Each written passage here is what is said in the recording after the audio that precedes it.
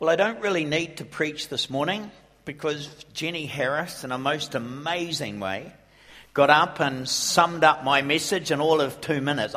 Jenny, I need to learn to do... Are you running classes on that? I need to come. But when I was thinking about it, I thought, well, the wonderful soup that's out in the cafe won't be ready yet, so we might as well fill in a bit of time. I can have some practice, and you might pick up a couple of things that Jenny missed.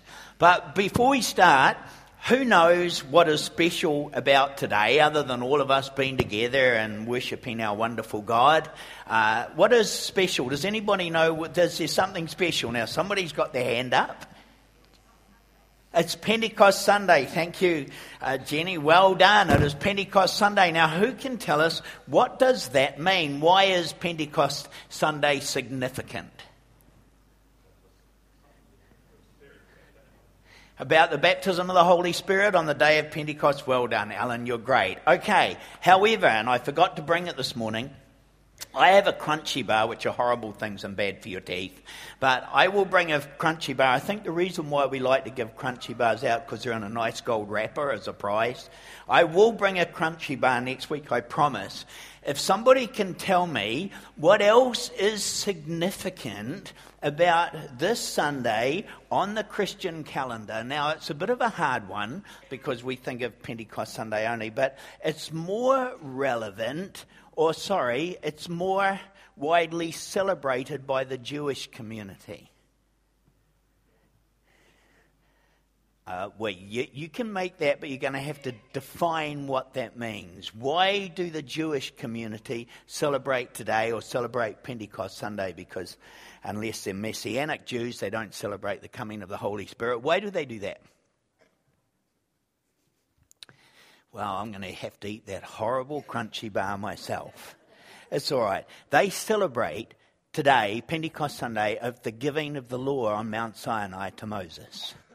So they use today to celebrate the giving of the law to Mount Sinai to Moses. Now, obviously, that needs to be incorporated into the celebration of the Holy Spirit coming, because he came particularly to bring life and revelation to insight to that law. So there's a little bit of information for you, and I'm sure I'll find someone else to eat the Crunchy Bar. So let's get into the message. As Jenny has said, we're going to be talking about inheritance. So we're continuing with the book of Ephesians, which we're going to be doing for an indefinite period of time.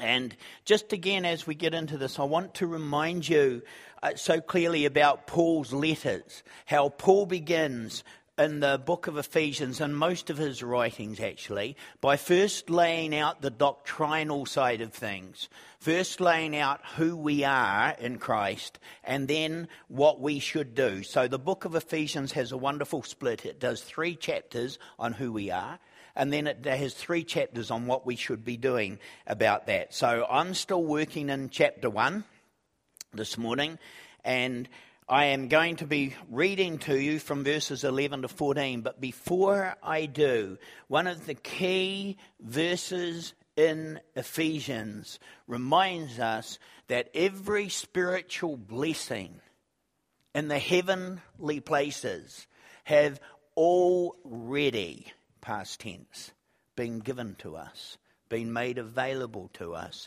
in Christ Jesus. Apart from his glorious return, there's nothing left to be brought to us that we don't have available to us today in Christ and empowered by the Holy Spirit. It's important that we understand that. So let's go to the text. Ephesians 1:11 to 14 says, "We have obtained an inheritance, having been predestined according to his purpose, who works all things after the counsel of his will, to the end that we who were the first to hope in Christ would be to the praise of his glory." Tremendous verse right there. We are the praise of his glory. "In him you also, after listening to the message of truth, the gospel of your salvation, having also believed, you were sealed in him with the Holy Spirit of promise." And that's primarily what I'm going to be talking about next week. How we have been sealed in him with the Holy Spirit of promise, who was given as a pledge of our inheritance with a view to the redemption of God's own possession to the praise of his glory.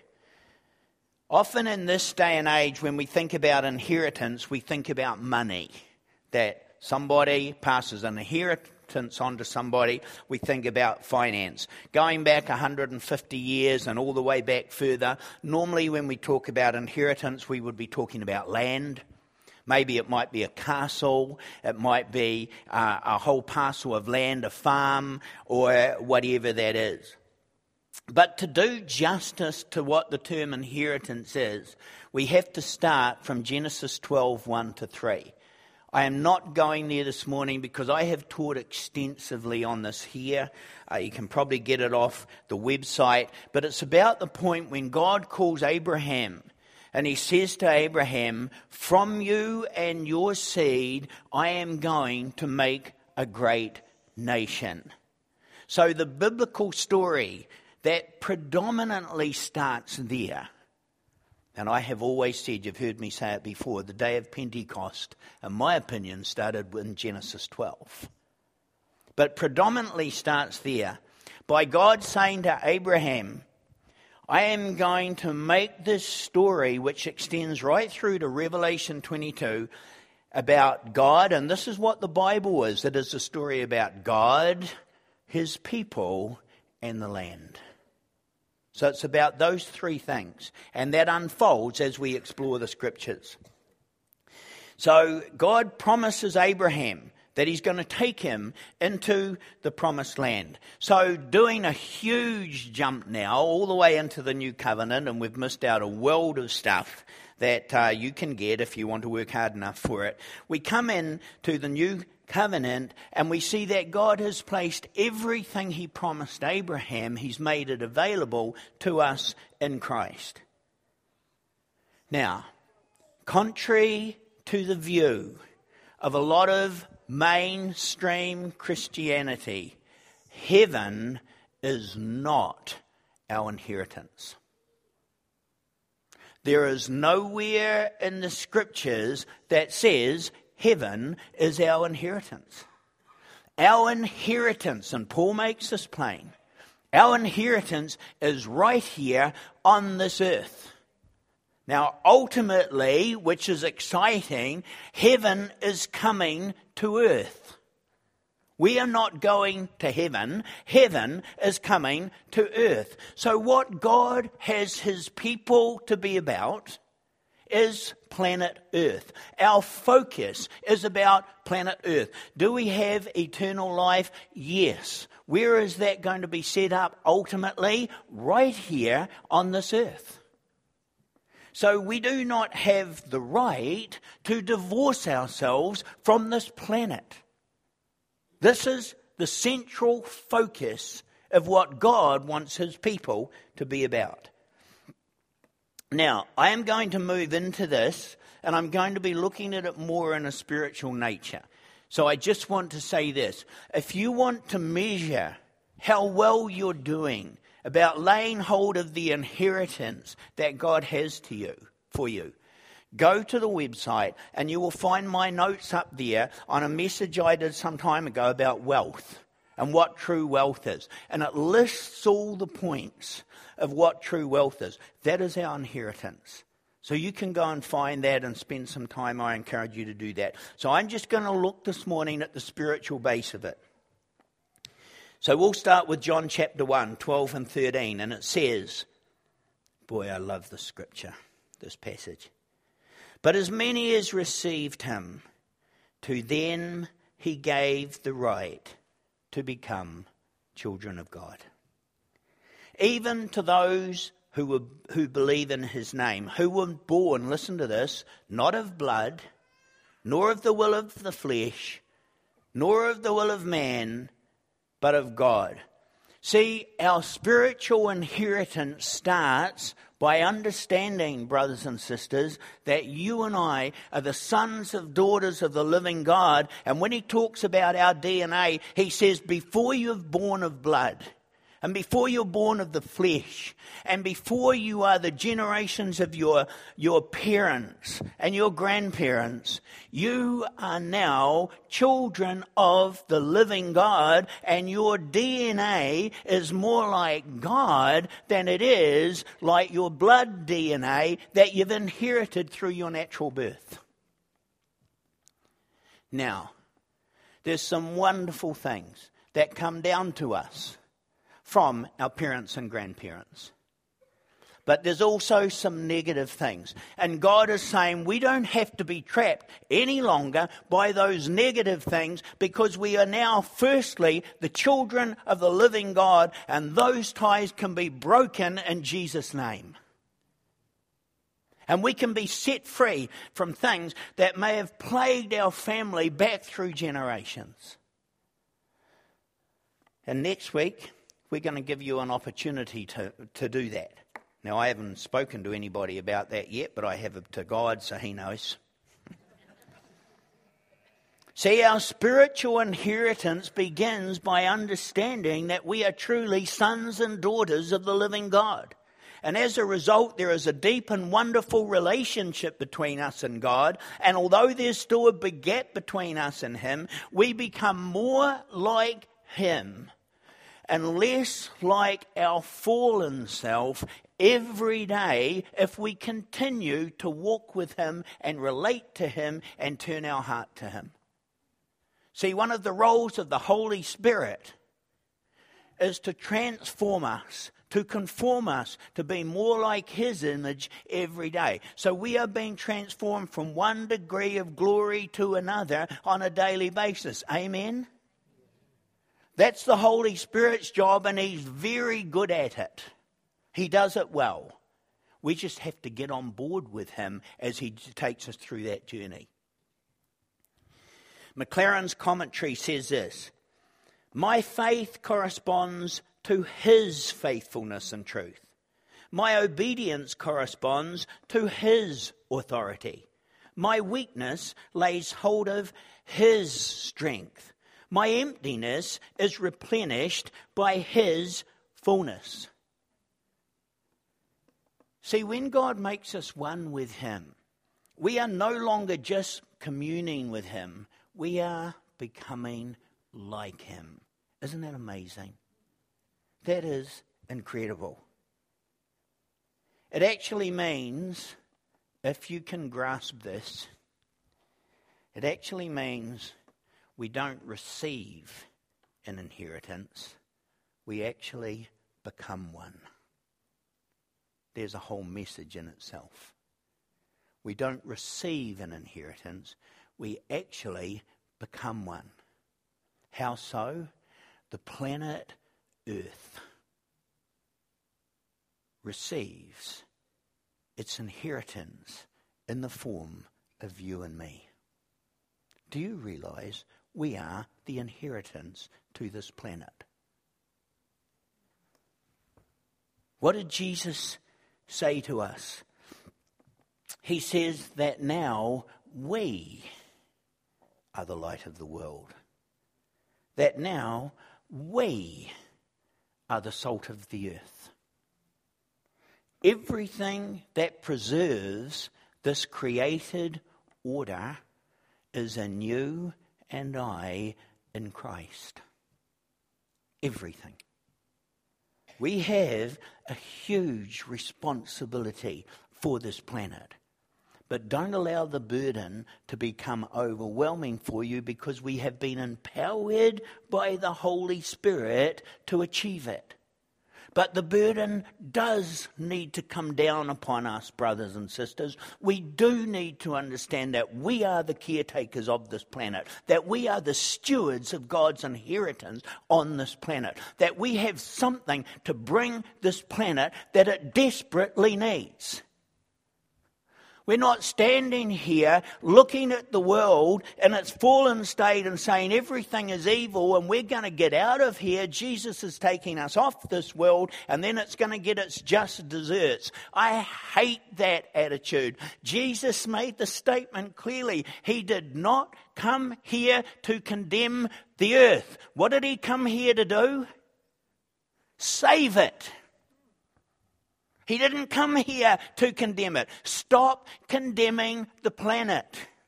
It's our inheritance. We're meant to be redeeming it. That's why Paul says in Romans 8, the whole of the created order cries out, waiting for the sons and daughters of the living God to rise up and redeem this planet from its fallen state. We're not getting off here. We have a mission to do this.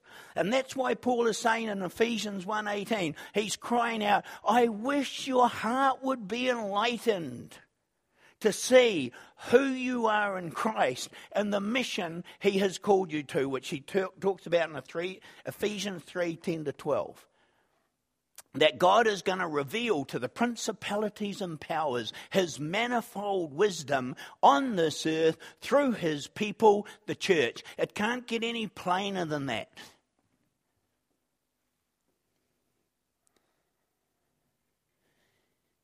Listen to the statement from Craig Hill. I believe that the greatest desire of Satan, who hates God, is to be able to shake his finger in God's face at the end of your life and declare to God, ha ha, you received no inheritance in that saint. He was here on earth for 90 years, but never fulfilled any of the purpose for which you placed him here. I don't want that said about me. I don't want Satan to be laughing in God's face and saying, look at Bruce Billington. I've been on this earth 62 years so far. He has been on this earth for 62 years and he has fulfilled nothing of what you intended him to do on this planet or for this planet. In the course of any year, I spend hours meeting and talking with people all over the world. The more I do this, the more I am convinced that the key reason why we do not lay hold of our inheritance is because we are not at a place of peace within ourselves and we are not comfortable in our own skin. See, in Hebrews 4:10 it says, for the one who has entered his rest has himself also rested from his works as God did from his. See, to get to this place of rest, despite all what's going on and despite what God's called us to do, we have to allow the Holy Spirit to come in and begin to clean up the issues in our life and move us into the fullness of who he intended us to be. God's love and commitment is not dependent upon our performance. It's dependent upon our heart response to him. And we cannot begin to love others if we don't first love God and then love ourselves. We have to come to a place that is comfortable in our own skin. And it's not just about cleaning up sin. It's about taking us from one degree of glory to another. I've said this before, I'll say it again. Jesus is not taking you from a bad place to a good place. He declared this morning that you have been washed clean by his blood and you are good. He's taken you from something good to something better. Not from bad to good, but from one degree of glory, the degree of glory where you are right now, to another degree of glory every day. So we can stand up and look at ourselves in the mirror and say, today I am the image of the living God to whatever degree the Holy Spirit has been able to get me here today, and that's great. I want to be different tomorrow, but today that's great. That's sufficient to do God's purposes. And if there are things I need to deal with, Jesus is not intimidated by that. Listen to this. The Spirit of the Lord God is upon me, because the Lord has anointed me to bring good news to the afflicted. He has sent me to bind up the brokenhearted, to proclaim liberty to the captives and freedom to the prisoners. He's not intimidated by what we think is holding us back. He says, come to me and you'll get free. The problem is we either don't allow him to do that, or if he does, we lose it. We lose the ground that we took because we don't make him the focal point of our whole being. See, I get into trouble for saying these things, but I've got broad shoulders. We had a soaking service last Sunday. Who really enjoyed that? I loved that time. Who really enjoyed that? Wonderful. See, but I watched the worship team and others working hard to get us to respond. See, I'm longing for us to get back to the place where our worship lifts the roof off this building, or better still, calls the heavens down. There's certainly a place to be quiet before the Lord, but there are also times to come together and say more than a quiet hello to Jesus. We need to stir up our spirit and get into faith and get into worship and get into abandonment if we truly want to get free. I'm just talking to the guys here, you women, if it works for you, you take it as well. But I've watched some of you guys at a rugby match. I didn't get here last night, some of you did. You're off your seat in the first 3 or 4 minutes, yelling and shouting and punching the air. I want to see us do that before the Lord and worship together. I love the haka. I want to see Christian men coming forward and doing the haka, meaning it and proclaiming what the haka proclaims. I long to see that. Many years ago, some of you are too young to remember, the young people are not here this morning, but many years ago, Derek Prince came and spoke at one of our meetings, and it was in the Civic Centre. In the town hall. And he got up and this is what he said. I love this place. It reminds me of my home church. The minute the music started, all the young people poured down the front and started to dance and praise and worship God. I wanted to call to the young people. They're not here this morning. Come back and do that again, please. It inspires us. Some of us oldies may try and join you. But don't worry about us. Just come down the front and do it. It inspires us. I want to get back there. I spoke at a meeting on Friday night about Gideon and about God's statement to him where he walks in and he says, "Hi, O valiant warrior." And Gideon is in hiding, they're under siege, and he's converted a wine press and he's trying to get the wheat out of the grain, probably to hide it and take it away. And he had every right to look around behind him and say, "Who are you talking to?" But see, here's the point. God doesn't call us up on the basis of who we are. He calls us up on the basis of two things. Number one, who he is. And number two, our potential. What he knows we can achieve. See, here is a question. Let me go with this. How many of you believe that God is in control? How many of you believe God is in control? Well, we'd have plenty of reason to worry if he isn't. But I've got some bad news for some people, probably no one here. God has chosen on planet Earth to limit his control and greatly restrain it. Why? Because he has chosen to produce most or much of his work through us, the church. And he won't usurp that. See, this work's only going to be accomplished if we cooperate with him through prayer and intercession and obedience to the Lord and obedience to his word. But he has limited his authority on this earth because he has delegated much of it to us in Christ. It's a huge risk, and it's one Satan laughs about. Satan says you'll never get this thing over the finish line because you've put the power to achieve it in your people. And you're never going to do it. And God in Ephesians 3 and all the way in Revelation 17 and many others says, you watch, I will. Finally, a generation of people are going to rise up and see who they are in Christ, and they're going to take this thing across the finish line, and at that point, Jesus Christ himself will return. That's what it takes. Does that say we build a perfect planet? Absolutely not. Matthew 13 says the wheat and the tares rise up together. There is always going to be sin, and there's always going to be the glory of God.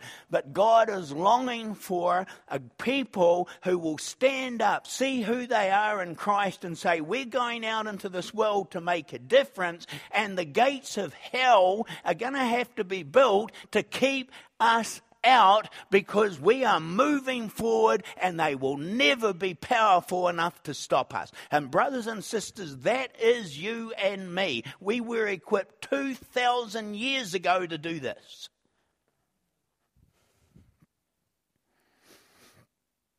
I may have lost some of you. So here we go. Matthew 16:19. I will give you the keys of the kingdom of heaven. And whatever you bind on earth shall have been bound in heaven. And whatever you loose on earth shall be loosed in heaven. John 14:12. Truly, truly, I say to you, he who believes in me, the works that I do, he will do also. And greater works than these he will do, because I go to the Father. Oh my gosh. He goes to the Father. Who does the work? Us. Even greater works than he did. Caring for the planet, standing in the gap. Ezekiel 22 verse 30. I searched for a man among them who would build up the wall and stand in the gap before me for the land, so that I would not destroy it, but I found no one. There's the cry of the prophet. Where are the people that care about this planet and are prepared to stand in the gap? It's not just about prayer and intercession, but that is important. Isaiah 59:16. And he saw that there was no man, and was astonished. This is God. Astonished that there was no one to intercede. See, I could go all morning, but I've made my point. When Jesus left the earth, the assignment of destroying the works of the devil on this earth was passed on to us. It's our responsibility, not God's. He's done what he needed to do. It's been given and delegated to us. What is Satan's role that he tries to play in this? According to John 10, he is the thief that attempts to rob, steal, kill, and destroy. But Jesus says, take heart, I've overcome the world. We don't have to live in fear of that. See, in reality, Satan wants to make us poor. He wants us to think that all of this is just pie in the sky and you die. Do you know what would bring a revival to the church today? If we woke up one day and saw what it is God has empowered us to do on this planet and began to proclaim it. I was sitting in the gym doing a workout with a guy many years ago, and we were working out together, and he was saying to me, well, what is this Christian thing? Why do you go to church? Why do you waste your time? And I said, well, firstly, I don't go to church. I am the church, and so you can struggle with that as much as you like, but there's the first point. Secondly, I'm on a mission. And he says, really? And I said, the mission is so big that I have to get with my brothers and sisters in Christ to be able to even begin to achieve it. It's so big. And he said, what is this mission? So I sat down and started to talk about how violent men are called to take the kingdom of God on this earth and what they do. And we talked for an hour, a bit of a bad workout time that time. And in the end, he said to me, I'm signing up for this thing. I've never been so excited in my life. And he did.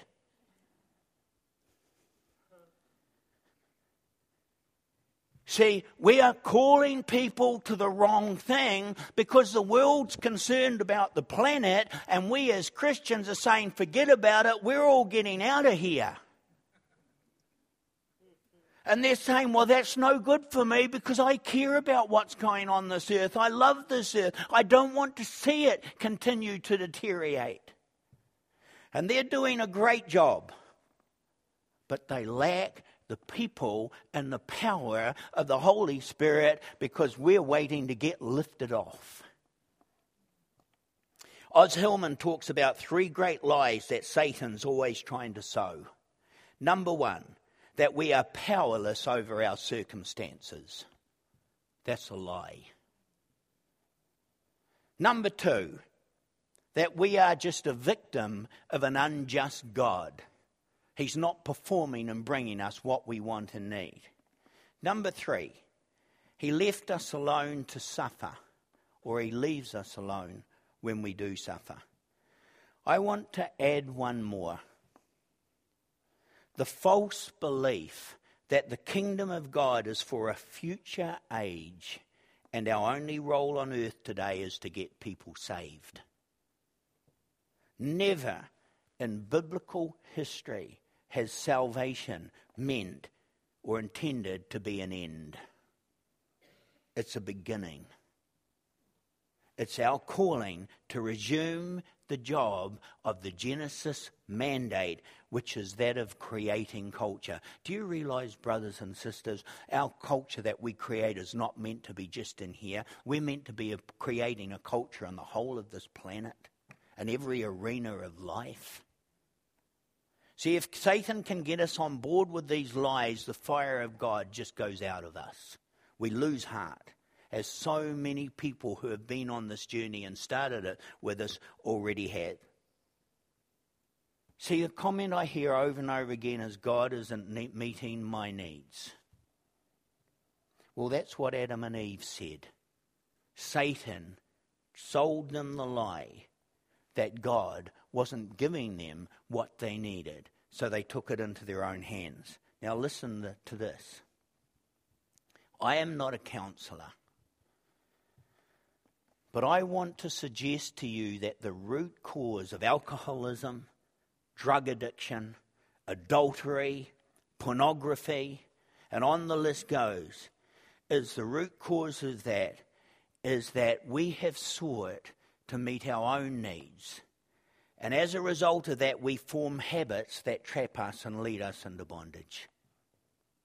Addictions are rooted in the need to be loved and comforted, and often are fed by the view that God is failing us in this regard, so we will do it ourselves.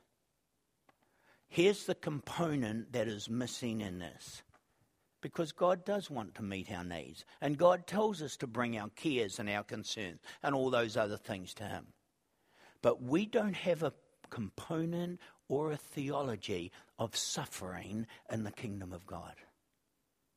It is not the only message. It is not even most of the message. But it was Jesus who made the statement, as if you are not prepared to accept my sufferings, nor can you have my blessings, nor can you have the fullness of life. So one of the things we need in our wealth portfolio is a theology for suffering in this life on earth in Christ. Because almost everybody I know in this room has been through some degree of suffering. So much for the prosperity gospel that tries to tell you all it's because you didn't have enough faith, so you're a sinner. That is a disgusting statement to make to Christian believers who may not have been healed, who may have lost loved ones, who may be still struggling with some issues in their life or whatever else. It's a disgusting statement, and it defies almost every page of Scripture. See, this life primarily is about focusing on God, not ourselves. It's about seeking first the kingdom of God, then all else gets given to us. But even if we focus on seeking the kingdom of God to get what's given to us, we've still got it wrong. It's about focusing on the kingdom of God, full stop. It's about who God is, full stop. All the other stuff, and there's some wonderful promises come, but that's not meant to be our focus.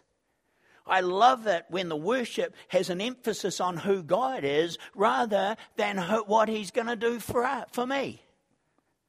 Now, I'm not saying there's not a place for that, but I love to come here and get out of myself for a while and focus on who he is. That does me a lot of good here on Sunday mornings. I'm going to finish. See, once we see who we are in Christ and what is available to us right now, we then begin to seek, well, what should I do with it? Talked about this before, about the baptism and the Holy Spirit, which I love, by the way, and I signed up for as early in my Christian life as I could, and I still pray in tongues every day. I do. I love all that thing. But see, one thing I've talked about, the baptism of the Holy Spirit, if we don't use it to empower a mission and a mandate and a call on our life that God's given us, we're like a big V8 engine put in a car that's jacked up with all its wheels off, and we're just going, rah, rah, rah, but it ain't going nowhere. And we've done too much of that. We need to put it in the car, get its wheels on and say, here's where I'm going, and this is the power that's going to take me there and bring glory to the name of Jesus everywhere I go and in everything I do. As God's people, we need to move out of Egypt, which is about bondage and entrapment, into the promised land. What is the promised land? Sorry, guys, it ain't heaven. Paul is not talking about heaven here. The inheritance he has in mind is the world, the created order, the cosmos, and how we can repair its fallen state by applying God's love, God's hope, and God's power to all its systems. Jesus has no interest in leaving the earth to rot while calling his church off it. We are here until the end. Now, the end might be when our natural life comes to end, but we as his church are here until the end. Although sin will always be here when the Lord returns, so will the glory of God in an ever-increasing state. And God's desire is to flood the whole earth with his presence, and we are meant to be the signs that this glorious future is on the way in the here and now. So, next week, we are going to talk about what the Holy Spirit does and produces in us around this. Next week also, if you've been struggling, if you have been robbed of your inheritance, if you have demonic bondages in your life that are holding you back, if you have every issue where you have seen you haven't risen up and put your hand up and said to God, sign me up for this, next week we're going to get the leaders down the front and we're going to give you an opportunity to come and have those things prayed for. So stir your heart this week. Pray, fast if you need to, seek the Lord. Because we're going to talk about the power of the Holy Spirit to call us up into the work God has given us here on this planet. And if there is things in the way for that for you, you be here next week. And you be prepared to come before the Lord and allow him to break those things off you. Father, we just thank you for your calling in this life. Lord, we repent to whatever degree we have already vacated this earth and said it has nothing to do with us. We want the eyes of our heart to be enlightened, to see what is the hope of the calling and inheritance that you have placed in the saints right here, right now. Father, we want to sign up for your calling. And we want, when we stand before God at the end of the day, we want the devil to hang his head and say it was he who failed, that despite his best efforts, we achieved the purposes of God in our lifetime. We seek you for that, Father, in Jesus' name. Amen. Thank you.